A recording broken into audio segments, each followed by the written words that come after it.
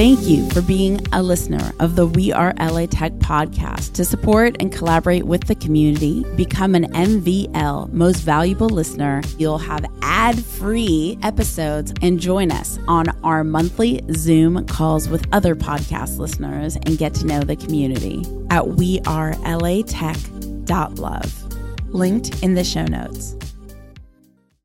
I just like having a vibrant social life that has many other influences. And I think LA is a city that's been around for like 100 years. It's established itself. It has good identity. I'm Alex Bloomberg, host of the podcast Startup, and you're listening to We Are LA Tech.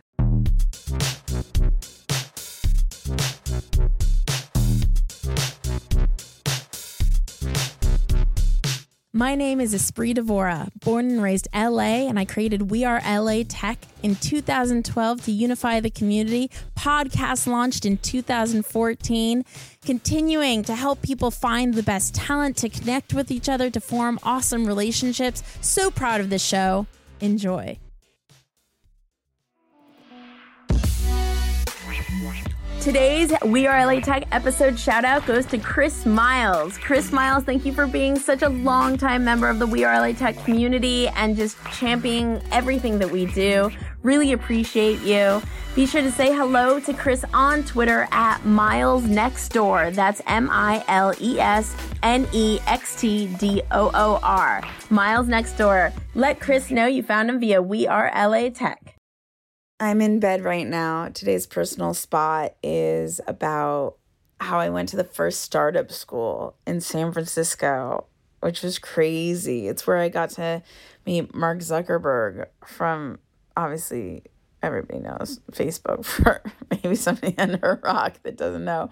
And it was before Facebook was a Goliath like it is today. And now Startup School is doing a digital version. So I'm like in their little digital Zoom things or whatever you want to call it. And it's really just, it's just weird to see how far along I've come in my journey. I remember that first time at Startup School. It was in San Francisco. I drove there to be a part of it. And it was my first time meeting other people like me, like other builders. And I was just like, wow. I was just like so excited. Oh, it was the best. I wish I could go back to that day. And oh, it was so exciting and such an adrenaline rush. And it just reminds me that everything that we create as founders and builders, it's all just this creative adventure. We stress, we work ourselves silly, but it's all just this creative, adventurous wonderland. And it's an exciting life that we live. Anyway, that's my personal spot. I am exhausted, which is why I'm in bed. Enjoy the next episode.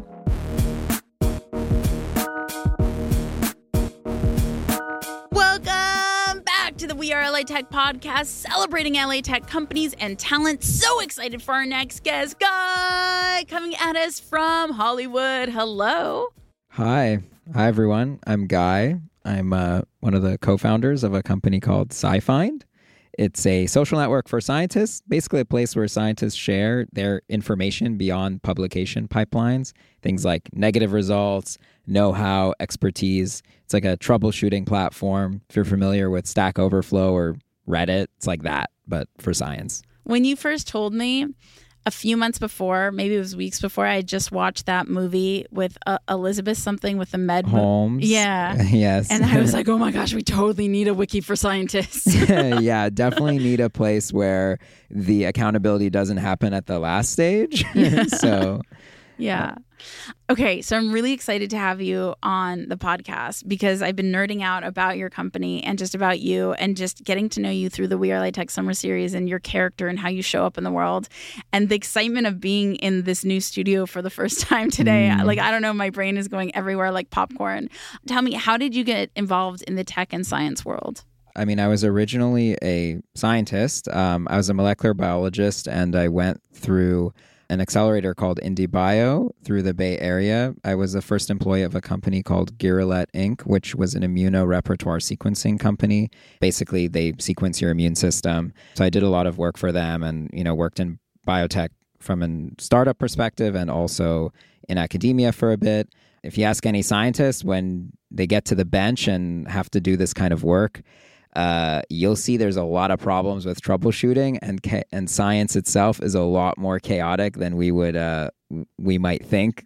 So it's not this orderly approach. In fact, I would compare a lot of baseline science. It's kind of artistic. I mean, you're working at the fringe of knowledge, so you don't know what the answer is, meaning you sometimes have to brute force answers and just try all sorts of different experiments and tinker around till you get something plausible, and then you run with it. Where are you in the stage of your company right now? So we're at a pre-seed stage. We're basically building out a lot of the infrastructure for how we build out this type of troubleshooting network and scientific network. So we work with different communities. One of the ones we're working with right now is like genetic engineering and synthetic biology. These are specifically communities that have a high focus on what we call bench work. So, it's kind of like being a chef. You come to the bench and there you have to work with all sorts of different chemicals. There's a lot of expertise involved. Protocols are kind of like recipes, and there's actually a lot of expertise involved and even tribal knowledge on how to get things to work in your hands. So you have a co-founder. You're not doing this on your own. Where did you meet your co-founder, and what is your lead responsibility versus their lead responsibility? So I met my co-founder when I was living in the Bay, right? I was working at my biotech startup, and she was working at Facebook at the time. And we met actually talking about, we lived in the same apartment complex, and we met kind of discussing some of the frictions I was having as a scientist. And she had worked on an OpenStreetMaps project at Facebook. And so a lot of that involved like having volunteers, like community-led data generation. So that's kind of what she worked on, and that's how we came together on the problem. And her family, she comes from a family of like doctors and scientists, so she's always been adjacent to the space. And yeah, and we're good friends. We get along super well, and yeah, we've been doing this for a minute, so having someone to share it with is super important. And what's her name? Her name is Stephanie Robnet. Yay! We got to have her on the Women in Tech podcast. Yes, I know. I'll hit her up and tell her to come through. And she's a delight. Where should everybody follow her on social? Does she use Twitter or Instagram or any of the things? Does she use Twitter? Not really. Not. She uses. You can find her on LinkedIn. That's fine. She'll use LinkedIn. She does have a Twitter. It's Stephanie Robnet 4. That's StephanieRobnett 4 on Twitter. But you can find her on LinkedIn, Stephanie Robnet. Why do this company? It is so hard to be a founder. It's just such an insane life, and especially the pre-seed stage where you still have the whole founder crazy hurricane journey ahead of you, including the journey you've already been through that's a hurricane. Why lead your life in this direction? I mean, I think the first premise is when people usually go into science, it's very rare that people become scientists for some kind of financial motivation or something. Not that you can't make money in biotech, but that's not usually the first reason why someone would go and spend like a decade, studying some very niche molecule or whatever to do that, right? So I think for a lot of people who go into that space, it starts off with a deep appreciation or ethical perspective on science. And so then once you actually start working in the lab, you see that there's a lot of inefficiencies and problems with how science is conducted, despite it being really captivating. So I think that's one of the first pieces that compels me. Like, it's just a love of science and making it better and making it easier and not having to do things like reinvent the wheel. Like, if things are already resolved, then let them be so. So WeAreLATech is not a controversial podcast, but I'm going to ask a borderline controversial question. I'm afraid to ask it. Sure. Are we okay? I mean, science knows, what's happening with our world? Are we going to be all right? Well, it depends with what. I mean, I think there's a lot of promise. Like, there's a lot of great technological developments happening.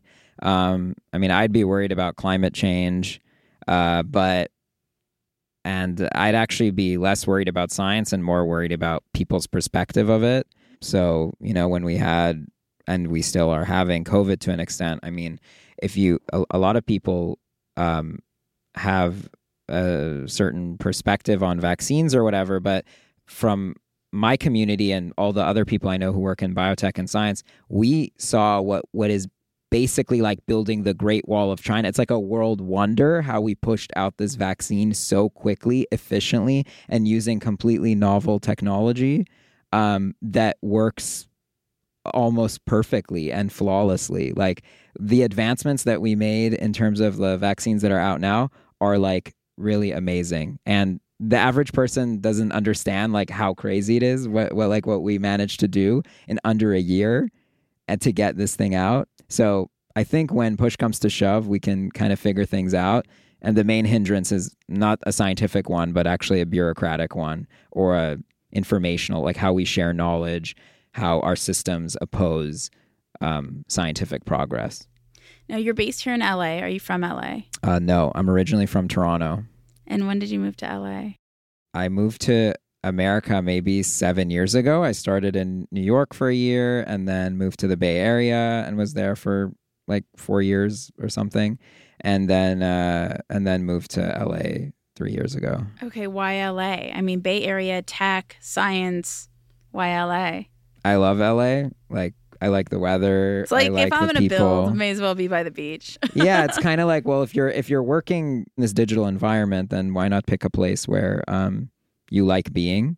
And I think that gives one a lot of strength and conviction. And also the other thing that I love, and this is a hard take, but like, you know, there's a lot of really brilliant people in the Bay, a lot of people coming from tech and biotech especially. I mean, they're huge industries there. But outside of that, you know, I like having a personal life where I have friends who work in art and music and fashion and all these other kind of divergent industries that sometimes maybe overlap with tech, but don't. And I just like having a vibrant social life that has many other influences. And I think LA is a city that's been around for like 100 years. It has it's established itself. It has a good identity. How is the science tech community in Los Angeles? Honestly, it's really supportive and very tight knit. Like especially in biotech, there's a really great organization here called Bioscience LA. Yeah. Shout out. But Dave, they're awesome. Yes. Dave Whelan is like the best human ever. Yeah. Yes. There's great founders and companies here. One of my favorite is a founder. His name's Elliot Roth. He runs a company called Spira, and they make this dyes from algae. And he's really awesome. But yeah, I think it's really tight knit. I think people are really supportive and helpful. And LA has a lot to prove from a scientific perspective. And it's interesting because it has a lot of really great institutions that it is strange that it's not like a heavy lifter. Like it has, Caltech, UCLA, USC, it has Amgen, it has and people really like living here too. It has a lot of appeal. We have so many listeners. If there was one ask you had of our community, something they could do to accelerate you in your success, what would that ask be? What's something you're looking to solve right now? I mean, really, if you're... Give me money. Yeah, well, safe notes are always welcome. I mean, if people are passionate about pushing the scientific narrative and mission forward, I mean, that's the first part. But really... this is the kind of thing we're working on is something that any researcher, not just in the life sciences, but in the broader scientific sense, would utilize. At the end of the day, I like to say that the bench is the ultimate equalizer because it doesn't care about your prestige and it doesn't care about where you come from or what you do. It's just empirical. It's just about what can you practically derive from this experimental experience. And share with everyone again where to check out your website. You can check out our platform at www.scifind.net. You can play around on it. It's open to the public. It's actually an open access platform. So all the scientific information that's there is accessible to everyone. And it will also be in the show notes. Diving into LA culture, what is your favorite restaurant? I know we were talking about this before we started. I was like, you have to send it to me. My favorite restaurant in LA, and please do not crowd this place, It's called Carousel. It's an amazing Armenian restaurant there's one in Glendale and there's one in East Hollywood. It is my favorite place. I love it. Like it's amazing Armenian food. If you're not familiar with Armenian food, it's kind of like Middle Eastern, like a lot of hummus and pita and kebabs and things of that sort. My favorite thing there is actually this like beef tartare. It's really good. I love beef tartare. It's a little carnivorous, but tastes good. I think I'm going to take WeAreLATech there. We were talking about that. I'm pretty convinced I am. And what activity I know you're not big into sports, so what activity would you recommend everybody does in LA? Honestly, I have the one hike. Well, I go to Bronson all the time. Also, do not crowd it because I like that it's low I feel like, key. should we bleep them out? No, it's okay. Your restaurant and your hike? One of my favorite things to do, it's a very particular thing. Like, so there's these Korean spas. They're called Jimjilbangs. And there's one that I always go to called WeSpa in Koreatown, and we usually do this with our friends. It's a very particular circuit where we go to some Korean barbecue, drink some soju, beer, eat some meat. My favorite Korean barbecue place is actually a place called Sutbul Jeep that is the only one that uses charcoal. It's really good. And so it gets really stinky because you smell like a campfire. And so you eat, you get a little tipsy. And then not far from there is the spa. And you can go to the spa. It costs like $30 a night or something. You can stay there.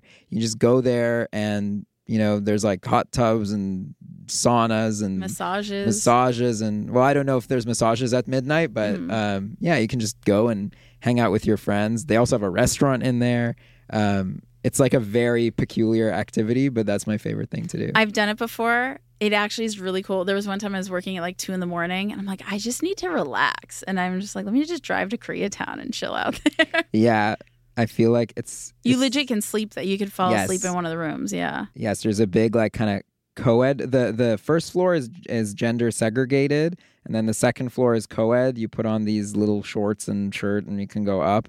And there's like yummy cucumber water and bubble tea and other Korean food like bibimbap and I don't know. It's amazing. It's an institution, really. Yes, I 100% have to do that. And who is a person in LA you've come across lately, either a person or a company who's really impressed you? Someone in LA tech? I mean, I was saying before, I fraternize a lot with people in biotech and whatnot. So I was saying before, Elliot Roth he's a really great guy, and he's working on really amazing things in the biotech community, from a sustainability perspective. So I would really, I'd shout him out. It's almost the same question, but I'm going to ask it anyway. Who is a must follow? Like it could be a podcaster. You have a podcast. Why don't we shout out your podcast? I do have a podcast. It's called the Fancy Lab Coat Guild. And we interview scientists, researchers, engineers about kind of their life stories and a bit about their perspective on scientific culture and some of the work they do. I wouldn't say it's that heavy-handed or highbrow, as in like we're not going into like super dense scientific context, but there is a bit of that. So, and we'll include it in the show notes as well. Where can everybody find your podcast? You can just Google. It's on Spotify and Apple Music? Is that Apple Podcasts? Yeah. It's just called the Fancy Lab Coat Guild. The Fancy Lab Coat Guild. And I run it with my co-host Ali Dashti. So what was the other thing? Well, just like I was saying, who's a must follow? It could be a Twitter profile, it could be a podcaster, it could be a YouTuber, it could be a blogger, anybody. Honestly, one of my friends here, her name is Chris Tatiosian. She runs this really interesting TikTok called and Instagram account called CRISPR Classroom, where she talks about this. She has like an educational platform for teaching genetic engineering resources. CRISPR, if you don't know, is a tool for gene editing that's used. It's very popular and hot right now and has many applications from agriculture to medicine, and it's a really powerful tool. It's kind of like programming your genetic code. So Chris Tatiosian of CRISPR Classroom. Awesome. And everyone knows I'm a super software nerd. What is your favorite website or app? My favorite website or app? God, I mean, it really depends what purpose. Like, for pure entertainment, like mind-numbing entertainment, like I really like TikTok. I really hate to admit it, but it is highly entertaining. Almost, it's bad. I don't like that it's so addictive. It's so that they're addictive. so good at what they do. Yeah. Otherwise, I don't know. I kind of like I like Discord a lot, and I like Slack. I used to and still do play a lot of video games, and I like the way that you can like build community with that just completely virtually. How can people connect with you? Yeah, honestly, you can catch me on Twitter. My Twitter is at Rohkin, GROHKIN. And I also run my company's Twitter, which is just at sci_find. And you can feel free to tweet at me. I'm very responsive. Yeah, you are. Any last thoughts before we go? I think it's important to read. Like, Indeed. Keep reading. I mean, I think in a world where, it's very easy to be misinformed, it's always best to start from the ground up conceptually, like whether that's philosophically, ideologically, scientifically. Don't let people kind of peddle their own propaganda sometimes to you. But it's much harder work to do that. To create your own intellectual baseline is much more difficult than it is to like regurgitate things. I think it's also hard to know who to trust to be reading. I read that there was this, especially in our influencer culture, it's just sometimes people, unfortunately, are very successful at being deceptive. Yes, exactly. And I think that's what I mean. If you're looking at thought leaders from you have to see where their incentives lie. If their incentive is economic, which is for most people in today's world, you got to parse through what they're saying.